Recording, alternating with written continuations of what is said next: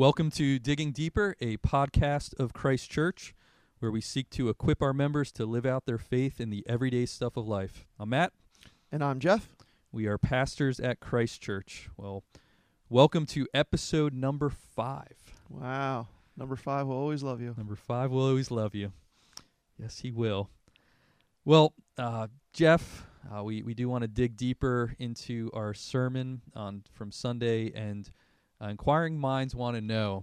Oh no! You preached in a leather coat, and there's been some questions people have been asking. Have you joined a biker gang? You know what's going on here? So we are really starting to talk a lot about fashion on this podcast, and I'm not exactly sure what's going on with that. It's as simple as it was cold. Okay. And I didn't feel like wearing a blazer because I'm probably going to wear a blazer for our 5-year anniversary coming up in a couple weeks, so spruced up a little bit there. So, yeah, I just wore a jacket. I mean, I'm not going to wear like a heavy overcoat, so just wore a comfortable jacket. And, yeah, man, but I'm grateful that you were able to have that be your main takeaway in your first question. I mean, yeah. You know, well, I just want to make sure, I mean, you haven't joined Hell's Angels, anything like that? Not to my knowledge. Okay. So, good.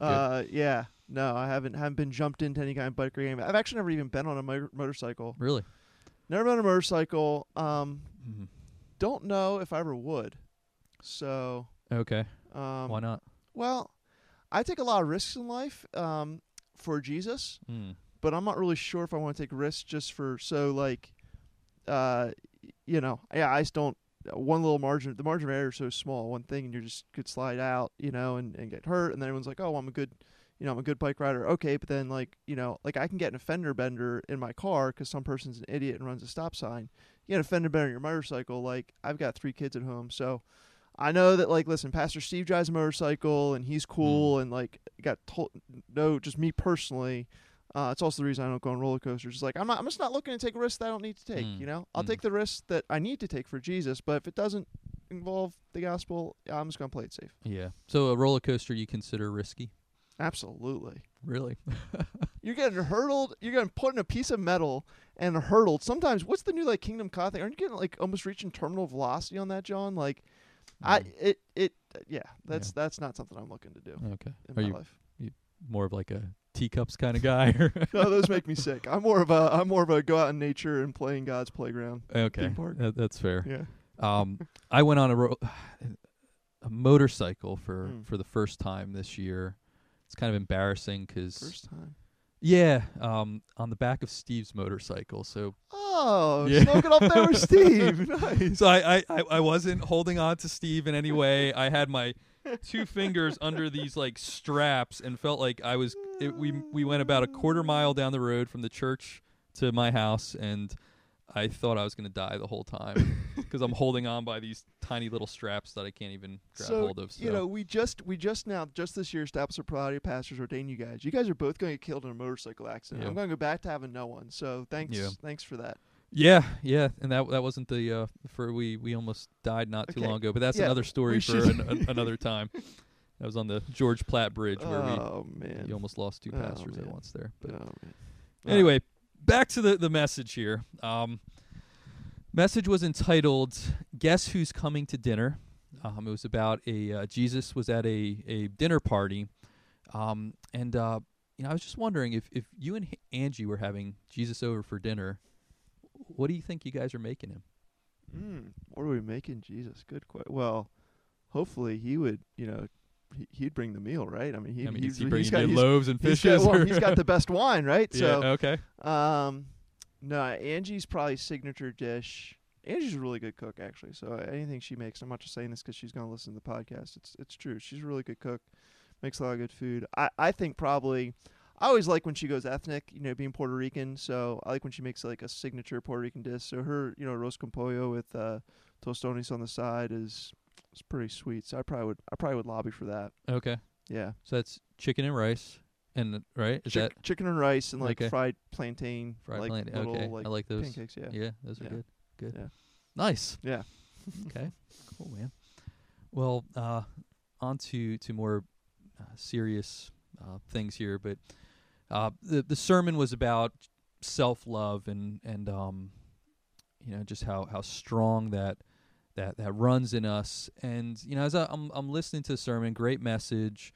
You talked about the nature of self-love, the outcome of self-love, and salvation from self-love. And I couldn't just help about think about how strong self-love runs. It's you read about these guys that are willing to turn down a banquet, with and Jesus is talking about this, the heavenly banquet, and just all the joy that's in that. And how do we, and it just made me think, like, how do, there's clearly joy in front of us. How do we overcome self-love? Like, and then, kind of a follow-up question, how do we help others to overcome it in their lives? So. Yeah. Well, I think just in case anyone listening to this didn't listen to the sermon, it's probably worth listening to. But it's when we say self-love, it's not the idea like self-loathing, that you should hate yourself, or the whole idea is that these people are, it's probably more like, I was trying to stress, like self-consumed, like they just were proud, they were self-sufficient, they were looking at themselves, they didn't care about the kingdom of God. They only cared about the kingdom of self. So that's what we meant by that. And so your question about, how do we? Can you repeat your question again? How do we miss out on the joy of that? Yeah, or the joy of Christ. With when we see in this in the parable Jesus told. Yeah. Clearly there was they're being invited, these people, to a right. banquet, and there's right. a feast there, and you made the point of, like, even that joy is being offered to them, and they're still, like, making up excuses and turning it down. Right. So right. I just think of the quote from C.S. Lewis, how there's a holiday at the beach being offered right. to us, and we're content to splash around in right. mud, in the mud. Right. Right. So how do we overcome self-love? Like, if we're like almost there's an irrationality about it, how do we help ourselves, and how do we help others? That's great. Yeah, there's something better. I mean, I think that the biblical concept that comes to my mind, you find it in like Romans 12, Ephesians 4, is the idea of renewing your mind. And I think that's something that we regularly need. This world, so the culture that we live in, our own sinful nature, which has been crucified with Christ and yet still dwells within us at the same time, and then our enemy Satan. Honestly, all those three things, the world, sin, and Satan, want to pull us away. So the current is all taking us away from God. So it's always going to require effort in order to push towards the joy that Jesus offers. We shouldn't expect that to be effortless. We should expect it to be really hard, actually. And so how do we have to constantly be renewing our mind, because our mind's going to consistently be duped and tricked by, again, our own sinful hearts, by Satan, by the world. So our minds, I think, are constantly under attack. And so, I think the question is, like, how do we renew our mind? How do we keep our spiritual eyes open? How do we have, Paul say, the ears of our hearts open? Like, just this idea that there's an inner man, so our mind and our hearts and our spiritual eyes that we need to have open, that the world constantly wants to close. And so, I think how we do that is it's through obviously reading God's Word. I mean, God's Word is what opens our eyes. God's Word is what transforms our minds. God's Word, His divine revelation given to us in Scripture, that's what wakes us up from the self, mystification, the self, just blindness that we can have as we look to God's Word. So I think just the need to always be in God's Word, which again comes through faithful preaching, comes through your own personal Bible study, comes through, being in a group Bible study, being in a small group, just being around God's Word, places that you can soak in it. I think that's number one. I think number two, being in fellowship, is really important. The Bible says it's not good for man to be alone. That's not just a statement on marriage. It's a statement on our ontology, our being. Like, we were created to be people in community. And so, 1 John 1, says that when we have walk in the light, like, we have fellowship with God and fellowship with one another. And so there's a there's a reciprocal relationship between needing fellowship with one another in order to have fellowship with God. So we just, we need other people. It says, do not neglect to draw together, that you might not become.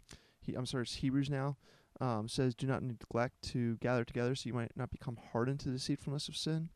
So, if we're going to fight against the deceitfulness of sin, if we're going to fight against, like, hey, there's this joy waiting for us, but we're selling out, right? And that's what all life outside of Christ is. It's selling out. The world wants to show us that, like, following Jesus is some kind of killjoy. No, Jesus is the path to true joy. Anything other than Jesus is selling out for something lesser. Yeah. And so we're going to fight against that. Like, I need to fight with God's word, and I need to fight with brothers and sisters who are going to encourage me, and who are going to keep my eyes on Christ. And so I think Bible reading, I think fellowship, and then obviously prayer too. We're to pray at all times without ceasing, casting our cares upon the Lord because He cares for us. And so just asking for God's help. Oh, Lord, give me spiritual eyes. I mean, just look at the prayers that Paul prayed, right? He prayed that people be strengthened, that they might know the love of Christ. He prayed that the eyes of their hearts would be enlightened, right? He prayed that their minds would be transformed by the truth of Christ. Like, he was always praying for people to be spiritually awakened. And so I think we need to, again, be praying, and again, doing that privately, doing that in groups. But I think those are kind of like the three-leg stool, if you will, that I think holds up our joy in Christ. It's our own saturation in God's word, participation in fellowship, and actively pursuing a lifestyle of prayer. That's good, man. That's good. How would you say then, so, that's great for us as believers, for those that don't know the Lord, and we're just surrounded by people we love, that we want them to experience that joy, and we just see them finding joy in other things. How do we approach that? Well, I would push back a little bit. They're not finding joy in other things. They're finding happiness in other things. So happiness is a feeling that you get when things are going good. Mm-hmm. Joy is a choice that you make to believe in the goodness of God. So I would say, actually, outside of following Christ, you can't experience joy. You can only experience happiness. Not to play the word police, but I think it's important, because these people, they might be really happy, but I think one of two things is going to happen. Either one, they're going to reach a time in life where their happiness is going to get rocked. Because, again, it's a happiness based on circumstances. So what happens when they go through a sickness? What happens when the relationship fails them? What happens when they become an addict of the very thing that they are enjoying, And so I think, like, eventually every false god falls through. And so people are trying to find joy, right? God wired us and created us for joy, because He wants us to know the joy in Him. And so in many ways, our capacity for joy is a gift of God, meant to take us to God. But we can look for joy in other things, but it won't give us joy. It just might make us temporarily happy. And so I think, like, just being present in people's lives, so you're there when the happiness wears off, and you're there in the hard times when they're asking questions. I think that's part of it. And two, I think part of it is we shouldn't be scared to poke holes in people's worldview. So, as much, and I want to be careful, because we want to do this delicately, we want to do this kindly, we want to make surgical holes. We're not looking to make big gashes. So I'm not looking at all, like, I think that the Turner Burns stuff that you see, like, going on in Center City is, like, not helpful for anyone. Gives a bad name to Christianity and doesn't reach any Christians. Or throwing a track in someone's face isn't helpful for anyone. It's just going to turn people off. But I think as you have a relationship with someone, and as you're getting to know them, and maybe they seem like, really happy. I mean, I know a lot of people who are, doing really well. I mean, they have a lot of money. Maybe they even have fame. They have, stable family. Everything's going good in their life. And, obviously I want to be there when things go bad, but while things are going good, just asking them questions like, where's your meaning in life? What is your purpose in life? Where does this come from? Where are you going? What are you doing? Just asking a lot of why questions. Because I think the more that you ask why questions, the more that, like, people just don't think about life that much, honestly. Yeah. And I don't mean that, like, at all arrogantly. I think it's just kind of true, because Satan wants to blind our eyes. Like, he doesn't want us to think about life. So they just do what's nice in front of them. So just trying to ask why questions, like, why are you doing this? Why are you doing this? Why are you doing this? I was doing that the other day with a guy who's, again, very well off, has many ways, has everything that people would want. And he was like, well, really for me, it's all about my kids. It's all about like, you know, making as much money as I can and being as successful as I can so I can leave a good inheritance for my kids. And I was like, okay, but what about like your kids are going to eventually die? Well, then I guess that goes on to my grandkids. And then like, you know, but I'm taking them out to the white, but like this is all going to end. Like why you're living for something that ultimately is not going to last, right? And I'm not saying you shouldn't be good to your kids. I mean, obviously I'm a good father too. I respect that you want to be a good father, but that has no real, even living for your kids, like something is like, if you think about it long enough, it has no lasting value. And that's why I think that the quote is so, and I've used this a couple times in my sermon, it's so haunting by, you know, this old Supreme Court justice, considered one of the best Supreme Court justices of American history, a guy named Oliver Wendell Holmes Jr. He says, you know, basically, essentially says, and I'm paraphrasing, I don't have it in front of me, but he says, like, man, I can't think long about the why questions, because if I do, I just get really discouraged, and I realize there's no more significance to my life than that a bamboo, like, you know, a baboon. We're just going to die, and there's really no ultimate point to anything. And he's like, so I don't like to think about life that deeply. I just like to play a lot of solitaire. So I think if I'm talking to someone, like, I want them to stop playing solitaire. I want them to think about that why question. I want them to think long and hard about life and try to get their attention long enough to be able to show them, hey, listen, you have a desire to have meaning and to find joy in having meaning. What you're living for right now won't give you meaning, but let me show you the eternal value of joy in Christ.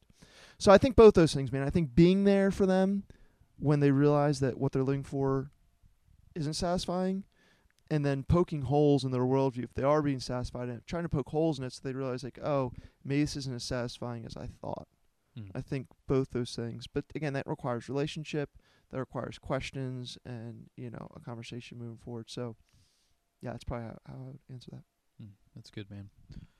Well, any other as you were studying the text, any other implications for evangelism? I know, you know, our history or your heart beats evangelism. So, you know, I always think back of when I was leading the college group, and you were in college at that point, and it was a larger group, so you would lead some of the discussions, and no matter what, when we all broke up and I would get back together, hey, Jeff, how'd the conversation go? How did it go? Oh, yeah, we talked about evangelism, no matter what the topic was. So I know that you have a heart for those that don't know Christ. But as you're you know, thinking about that passage, any other implications for evangelism that stood out to you? Yeah, well, I mean, really at the end, probably two things. At the end, you see the master, he's sending the servants saying, go and bring them in, go and bring them in, go and bring them in. And so how people get invited to come experience the feast of the banquet is through servants being sent by the master. And so I think, like, you know, we need to go. We need to go. You know, we can't, Jesus doesn't want us just sitting at the table enjoying the feast. He wants to send us to bring other people to it as well. I can't remember off the top of my head who has this quote, but something stuck with me. The call of the Christian is to be one beggar who's found bread, bringing other beggars to where they can find bread too. Yeah. And that's what it is. It's not that we're better than anyone. It's not that we figured anything out. It's like, no, we know the grace of Christ. Like, grace has come to us. Jesus, like, you notice the start there, right? It says the master went and brought in, it says the master went and brought in some people. He brought in the crippled and lame, and then there was still more room, and so he then sent out a servant to get more. And so it's like, man, we were brought in by Jesus. Like, we were spiritually crippled and poor and lame, and God loved us by his grace, not because we did anything to earn his love, but simply because he chose to show us love in Christ, and he has opened our eyes to the beautiful gospel of Jesus. And now, because of that, like, we don't just sit at the table, like, we need to go. And I think just that mindset, like, you know, I think as Christians, we can get really used to just eating at the table. And listen, there's a day coming when we'll be at the ultimate feast of the Lord in heaven. Yeah. But you know, there's another great book by a guy named Mark Cahill called The One Thing You Can't Do in Heaven. And it's what can't you do in heaven that you can do on earth? Like, evangelism. And so there's a day coming when we won't be able to evangelize anymore. There's a day coming when the day of salvation will be shut forever.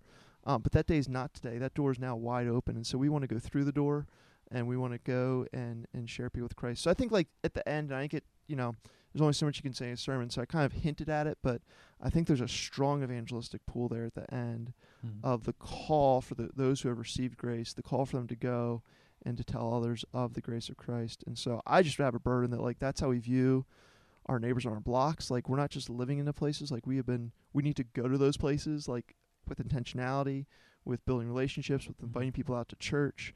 We need to go to our coworkers. We need to go to, unsafe family members. Like we need to go through life realizing that we've been sent to these places by Jesus and he wants us to be ambassadors for him.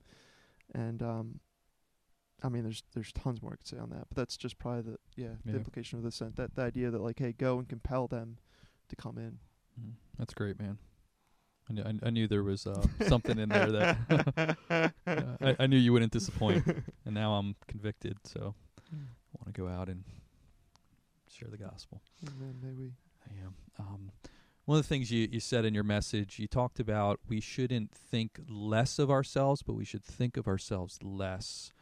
And you mentioned a little bit about self-esteem, and I was just wondering if you wanted to elaborate on that a little bit. I mean, it's on the confidence scale, like you're a pretty confident guy, right? So, is that is confidence like something different from self-esteem? Like, where should we? Okay, I know we're not supposed to think less of ourselves, but is self-esteem important? Like, what would you? It's interesting. I mean, you just don't really see much in the Bible about self-esteem. It seems like everywhere it talks about it says, hey, they were lovers of self. Like the Bible kind of assumes it. And so, people are like, what about these people with like really bad like self-esteem issues? I was like, well, it depends what you mean by self-esteem. Like they still probably have like, and that's what I was saying in the sermon a little bit too, like they might think that they're really bad. And so instead of obsessing about how great they are, they're obsessing about how not great they are. Either way, they're obsessing about themselves. And that's really, honestly, I think like there's a great book that everyone should read called The Freedom of Self-Forgetfulness by Tim Keller. You can read it pretty quick. It's a short read, but I gave him credit in the sermon, but he he's really the one who I think just put some great language around this. As he talks about, like, there's a freedom of being self-forgetful. So it's not about thinking like, oh, I'm this terrible person. It's like I'm just thinking about Christ. I think confidence comes from knowing who you are in Christ. So I do think confidence is different than self-esteem. We have Jesus esteem.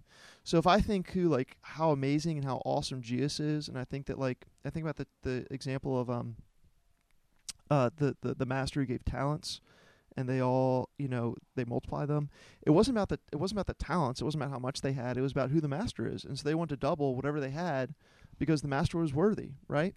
And so I think if we're living with the worth of Jesus, I think confidence comes from knowing how God has called you to honor him. And so,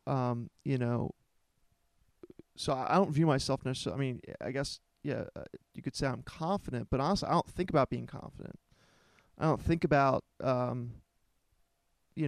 just think about I'm called to follow Jesus, and this is what Jesus wants me to do, whatever it is. And so I'm just going to go do it because Jesus is worthy of it. And so it's about him. It's not about me. And the times I'm lacking confidence are the times that I'm nervous, right? People ask me, how do you get nervous to speak in front of people? And it depends, but usually no. But the times that I do get nervous, it's because I'm usually making it about me. I want to either impress someone, or I'm worried about someone's good opinion, or I'm trying to accomplish something, and I'm thinking about what I want to do. But honestly, if I'm just thinking about Christ, and so that's why I have to pray a lot before I speak or go places or do things. If I'm wrapped up in Jesus, honestly, I'm not nervous, not because I'm confident in my personality. It's just I'm really not thinking about myself. So I don't know. I feel like that sounds really simplistic. I don't know if you would add something to that.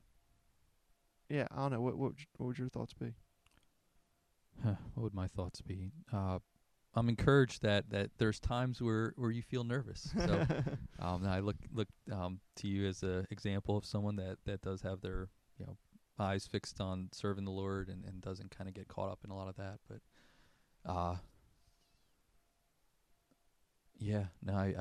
as far as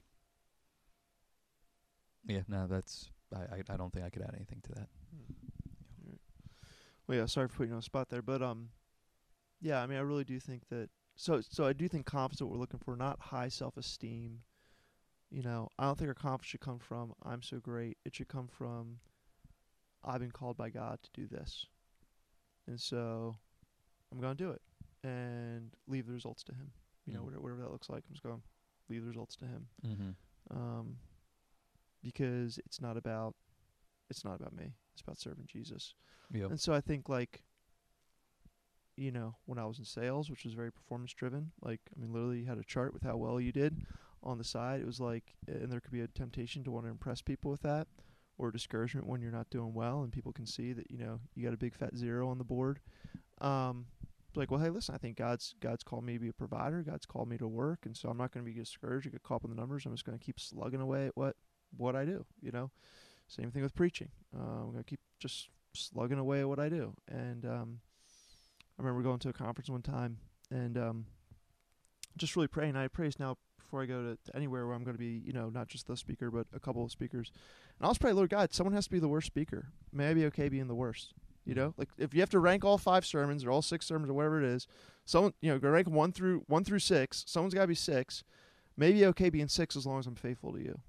I don't want to be 6 because I didn't prepare. I don't want to be 6 because, I was nervous and I got caught up in myself. I want to be 6 because I'm just not as good as these other guys, right? If I'm speaking at a conference with John Piper and Tim Keller, guess what? If it's the 3 of us, it's pretty clear who's going to be 3, But I don't care about that because my identity isn't trying to be a preacher like Tim Keller or John Piper. My identity should just be hey, God's called me to preach. He's called me into this context. I just want to be as faithful as I possibly can. If I'm as faithful as I can, then I can be confident in that. I don't have to worry about do people like my sermon the best or not? It's more about did I honor Christ? It's good, man. That's good. How are we doing on time here? We got about maybe time for one more. One more. Okay, this is a serious one. So one of your initial illustrations was you talked about how we can get upset when other people get credit for something that you might do better, right?